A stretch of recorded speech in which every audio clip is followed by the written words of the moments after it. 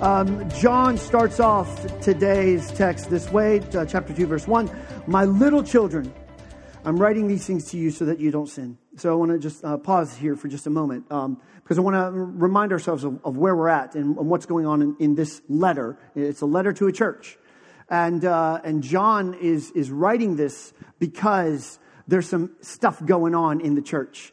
There's some kind of dissenting faction. There is a deep argument going on in the church. And we don't really know exactly what the argument's about, but we can infer some things from the text. So we think that the argument, it has something to do maybe with like the nature of Jesus. You know, is he really 100% human? Is he really 100% God? And people asking questions about like, well, how are we supposed to live our lives? You know, how are we supposed to respond to God becoming man and coming to earth? Or is this about just sitting back and waiting to go to heaven? Or what's our life supposed to look like? And the arguments had gotten so deep that scholars think that there's a group of people that were just like, peace out, like we're out of here. And they're causing dissension and deep arguments and deep division in the church. And so John writes this letter. He probably started this church. And he writes a letter back to them. And if you were here either last week or the week before, man, he comes out of the gate strong. So like the first words he writes in chapter 1 are like, look, we announce to you the message we have heard. And if you read it with the idea that there's a church division going on, John is essentially establishing his authority. You're going to listen to me because I was there with Jesus. I saw it. I was there when things happened. But this, you notice, there's a distinct shift in the tone. Because what's the first phrase of the passage? My little children. And if you read it, like you'll just see that he's like, look, this is the message. I'm going to tell you what's up. I've been there. This is what's going on. And then all of a sudden, chapter 2, okay, my dear children, some texts say. And he's shifting his tone, his focus. And he starts to write to them about just some other things that's on his heart. He doesn't want to talk now about the dissenters. He doesn't want to talk necessarily about the arguments going on. He wants to speak to his church. He knows these people. And so he says, look, I'm writing these things to you so that you don't sin, so that you don't miss the mark. But if you do sin, okay, he says, we have an advocate with the Father. And then he names the advocate, Jesus Christ, the righteous one. And then he says that Jesus, he is God's way of dealing with our sins. Not only our sins, but the sins of the whole world. So what I want to do today is there are a few concepts that just shout out to me in this passage. And they're really strong, they're kind of central biblical words in the New Testament especially. And the first word is the word for advocate, which in Greek is the word paraclete. Let me hear you say paraclete. So paraclete is, for us Christians, it is generally synonymous. The paraclete is generally talking about the Holy Spirit. All right, what we believe is the third person of the Trinity. But it is a word that is also common in the first century. So not only does it have this theological significance to us, it also has a significance just for them as first century people. They get this letter. They hear, you have an advocate. You have a paraclete. That means something to this group of people. All right? So I want to kind of unpack what this word means because it is a really, really rich word. And I'm going to have a volunteer for at least part of it. The word in English can mean, amongst other things, an advocate. It can mean a consoler. It can mean an encourager. It can mean, a legal term of like a lawyer. And what I want to do is just pause because I think sometimes if you've been a part of faith for a while, you just hear those things. You're like, oh, yes, consoler. Oh, yeah, yes, advocate. Oh, yeah, yes, Holy Spirit. I don't know if we should just blow by that. So to illustrate this, I'm going to need a volunteer. And I would really ask if there's like a single mom. Is there like that would volunteer to just, you don't have to do anything crazy. Is there a single mom that would help me out? Okay, Karen. All right. Everyone say hi to Karen. I know Karen. She's awesome. So paraclete is this word, like I said, it can mean all kinds of things. Consoler, advocate, encourager. And I just wonder sometimes if we realize like the richness of that word and the richness of the reality for our lives. And so here's what I want to do. Karen. Yeah. Raising kids as a single mom is hard. Mm-hmm. I want to encourage you to keep going. Keep working. The labor that you have investing in their lives matters. And every time that you step up to the plate with encouragement or discipline or just love, it makes a difference, not just in their lives, but in the whole world. So when you feel like you can't go on, I want to encourage you to keep going. Amen? Amen. Amen. Thanks. That's it. Did you ever think about the fact that the Spirit of God wants to come alongside you in your moment of darkness or the time when you want to give up? And the counselor, the advocate, the paraclete is there in us, with us, saying, you can do it. You can hang in there a little more. And I guess I would wonder this, does anybody need encouragement in their life?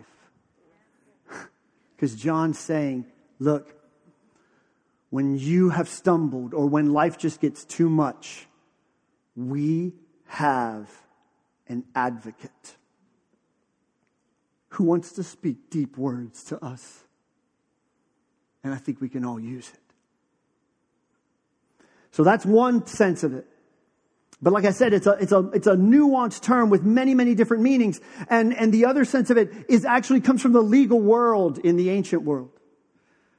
And the advocate, the paraclete in the legal sense of the word, was basically your lawyer.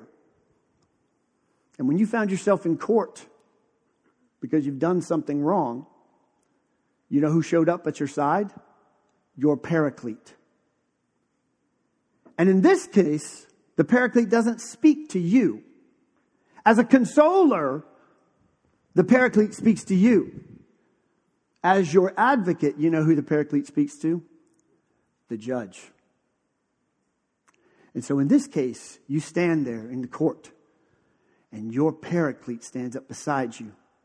And he says, Judge, I need to tell you that there's no sentence to be passed here. Because John says, our paraclete, our advocate, our lawyer named Jesus has dealt with sin. And so we stand there, and the advocate stands beside us, and he says, shh, you be quiet.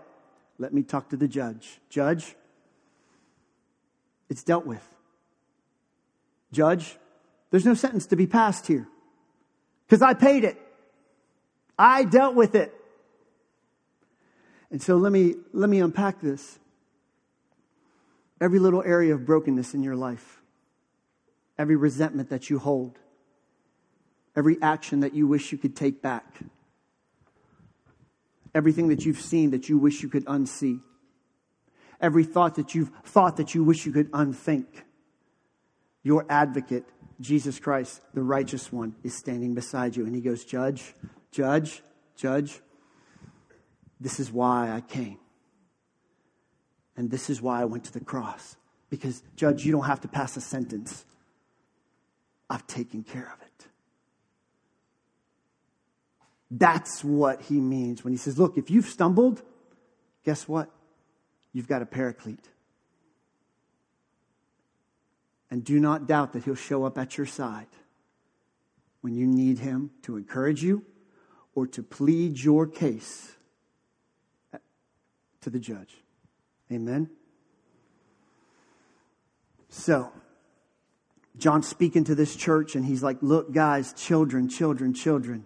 First of all, do not forget that God is for you in the deepest sense of the word. And then he moves on. And he says some things that he actually kind of like threads it through the rest of the passage. So just kind of starting in verse 3, this is the first time he uses the phrase, this is how we know. This is how we know that we know him. And what does he say? If we keep his commandments. And then he says, the one who claims I know him but doesn't keep his commandments, well, he's a liar and the truth is not in this person. Strong words. But the love of God is truly perfected in whoever keeps his word. And again, this is how we know. This is how we know that we are in him. The one who claims to remain in him ought to live in the same way as he lived. And then he goes through this extraordinary passage, which I think is kind of funny. Like I'm just imagining him writing this or dictating this. Dear friends, I'm not writing a new commandment to you, but an old commandment that you have from the beginning. The old commandment is the message you heard. Wait. On the other hand, I am writing a new commandment to you. And you're like, is it old? Is it new? What is it, John? I don't know. But he's emphasizing this word, commandment. And you say, okay, well, that sounds like a tall order. We go back to the previous slide. If we keep his commandments. And you're like, ooh. Keep Jesus' commandments. Well, let me just kind of make this clear. We're going to explore this for just a moment. You see, this is the letter of 1 John. Scholars almost unanimously agree that the same guy that wrote this letter also wrote what we call the Gospel of John, one of our 4 stories of Jesus. And so if you really want to go to a deeper level with this letter, you go back to John's Gospel. And if you read it, you see that the language is so similar. And there's so many concepts. And lucky for us, Jesus actually tells you exactly what he means here. Because in John 13, Jesus tells his disciples, I give you a new commandment. And what's his commandment? What's his commandment? Love each other. So John says, if you want to know how we know God, keep his commandment. And what is his commandment? Love each other. Just as I have loved you, so you must also love each other. And just in case we didn't get it the first time, 2 chapters later, Jesus says it again. This is my commandment. Love each other, just as I've loved you. So when John unveils this to this church who is already suffering from dissent and arguments and division, and he says, look, if you want to know who's kind of on the side of God and Jesus, look at who's loving each other the best. And there's all sort of implications for this. When he says this in the text, he says a couple times, look, keep his commandments.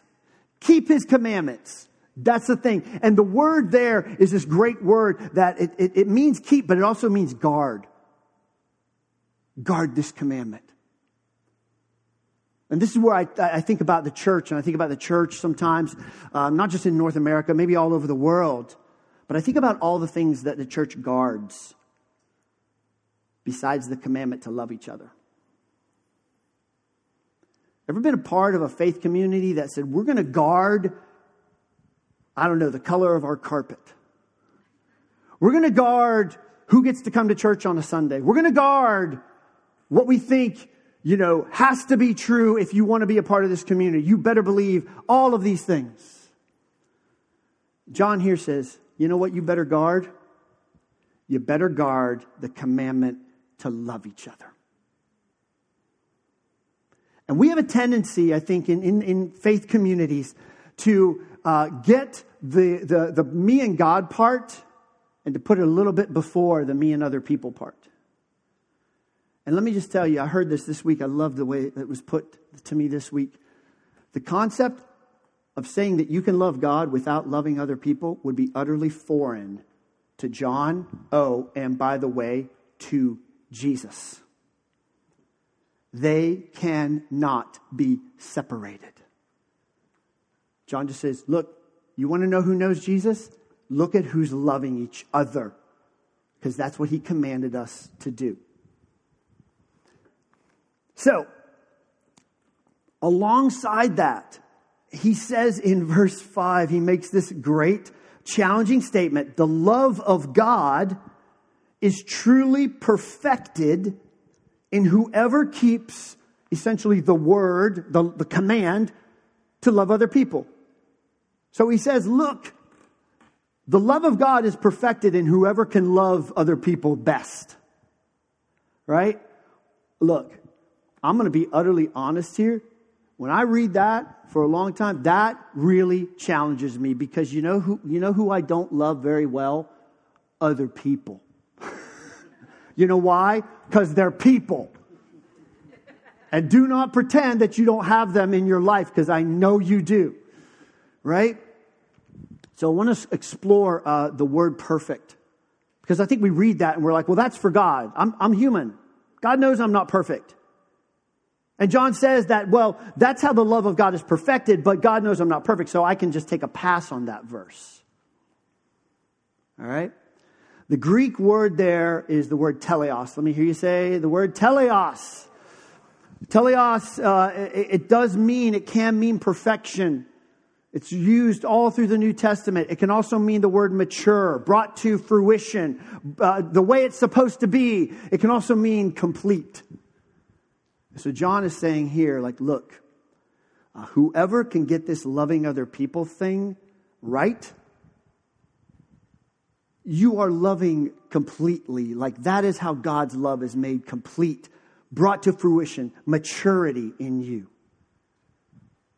That makes it a little more accessible when I don't have to think about perfection. I can think about, well, maturity. And hey, I just got an ARP thing in the mail, so I'm pretty good with the maturity thing. But there's more. Because what I want to do is explore what completion and what maturity looks like. And I want to start it this way. The older I get, the more I've lived life, the more I wish I would have realized something that I believe to be true now. And that is simply this. That the life of faith and the journey of faith doesn't work all that differently from the rest of my life. Let me explain what that means. I play guitar. I've played guitar for a long time. I worked very hard at it. I didn't emerge out of the womb a guitar player. I worked at it. I think somehow in my life of faith, I just always thought that I was supposed to come out of a Sunday gathering and be complete. And I never realized that there are some things that I could pursue that help me grow. I wish I would have learned that a long time ago. I knew how it worked musically, but I never thought that faith worked the same way as learning an instrument, or if you're an athlete, learning a sport. Let me explore this a little more. One of the ways that you pay a high compliment to an athlete is you call him like a complete player. Everybody ever heard this phrase? Like, the arguments, the complete player, Magic Johnson, LeBron, Jordan, whoever you want to pick. A complete player, they can do it all. They can defend, they can score. World Cup's coming up. Complete soccer player. Is it Lionel Messi? Is it Cristiano Ronaldo? Complete package players. Or musically, a complete guitar player. You do it all. Play rhythm, play lead, play for the song, know when to play, discipline, maturity, all that. Okay? That doesn't just happen to people. There's a FSU professor, actually, who studied this more than anybody else. His name is Anders Ericsson. And he coined this phrase, deliberate practice. Anybody ever heard the phrase like 10,000 hours? You got to put your 10,000 hours in before you can become an expert or something? Well, what people don't ever really talk about is that you don't just put 10,000 hours in at something and you're going to be good. I can't dribble a basketball 10,000 hours and become an expert basketball player. Ericsson says, look, it's not just the hours, it is how you structure that time. And he calls it has to be deliberate practice. And again, what I want to do is, what I want to challenge you is like, look, we think that somehow the life of faith and the spiritual life is different. And I want to show you how it's not. Because John says, look, perfection is not just a goal, it's also a process.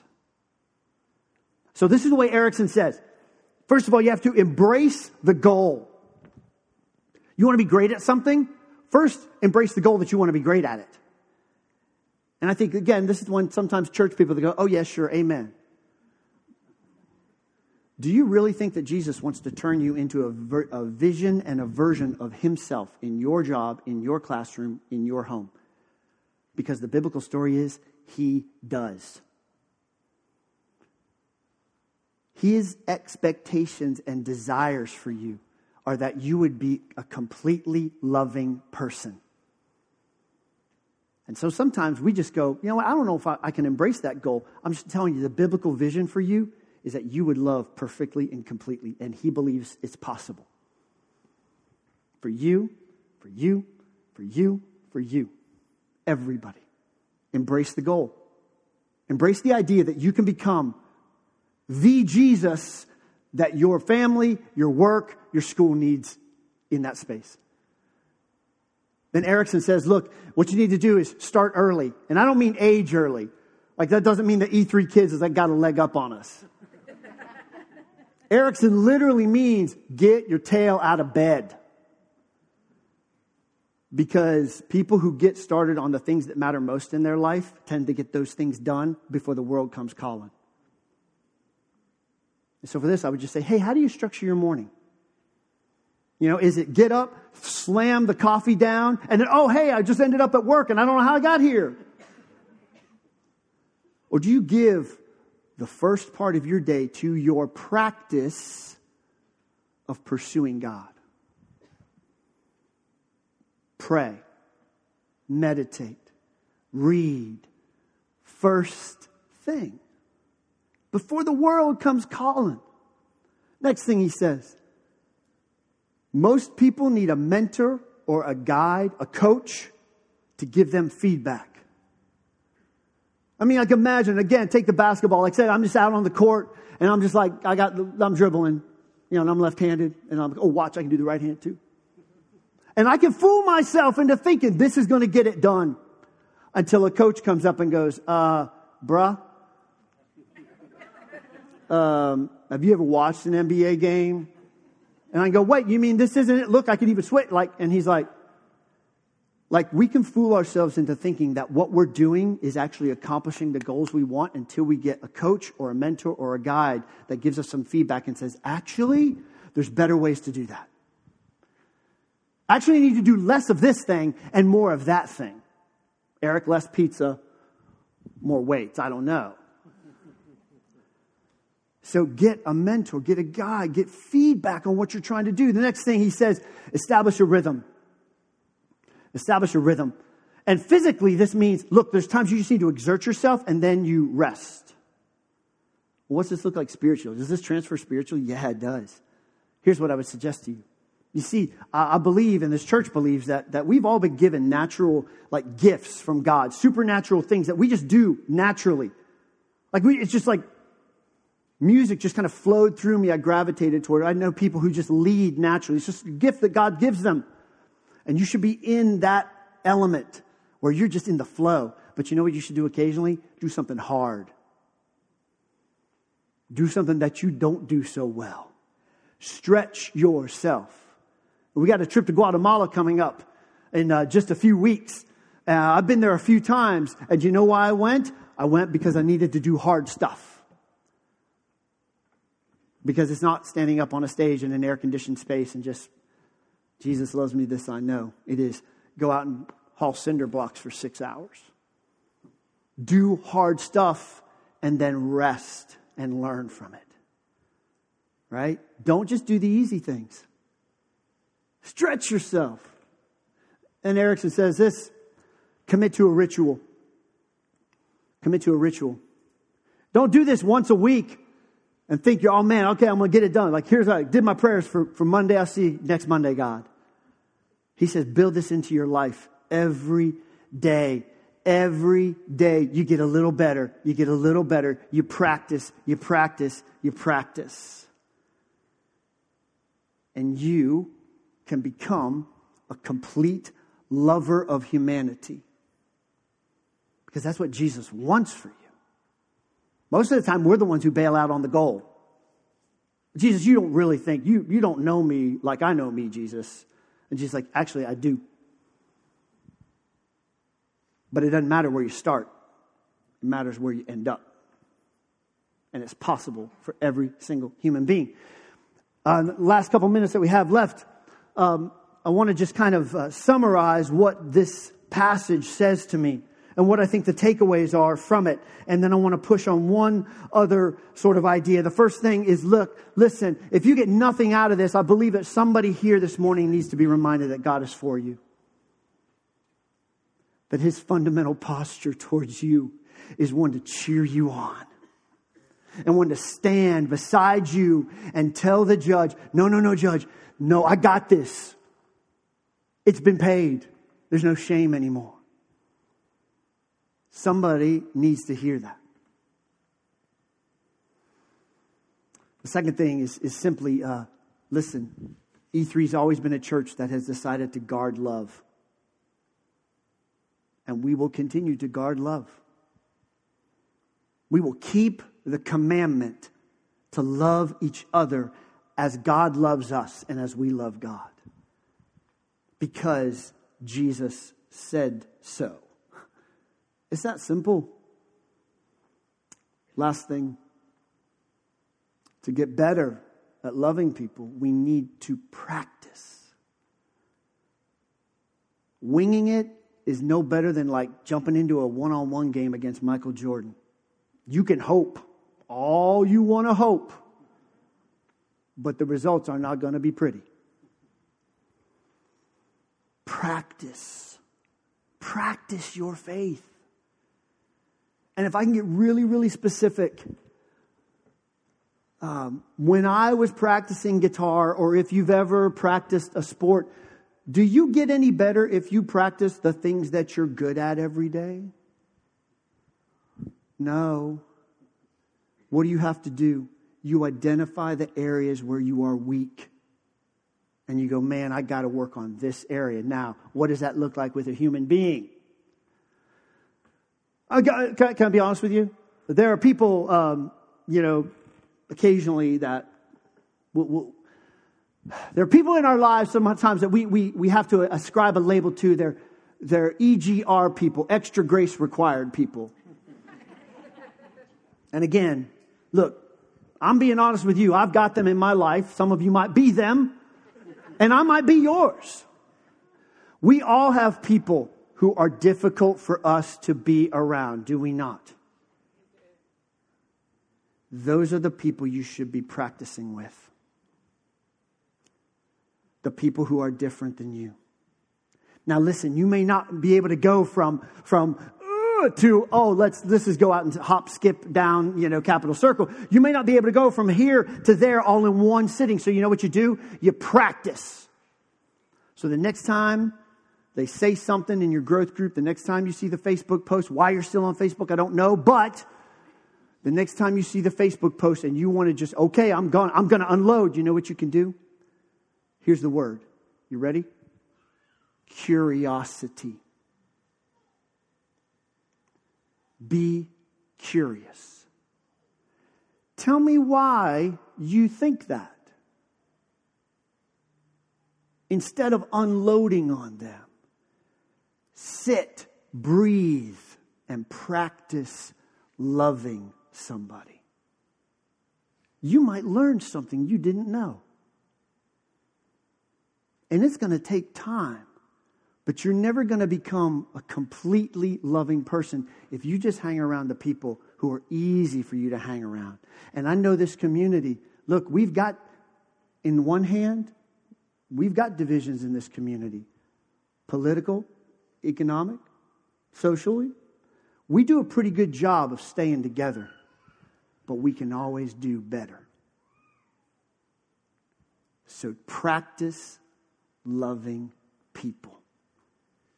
And when you do that, do not doubt that you are following the way of Jesus in the world. Because he said it. My commandment is to love one another. Amen? There's a few more words in this section of Scripture. And scholars don't know if it was a song. They think it was a song maybe that the church sang together. Or it could have been a poem or something.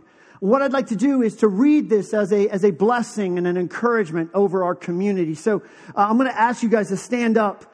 And John just writes, he uses little children again, parents, young people, adults. I think John is actually trying to just cover all his bases. I think when he writes these words, he's trying to tell the church, everybody. This is for everybody.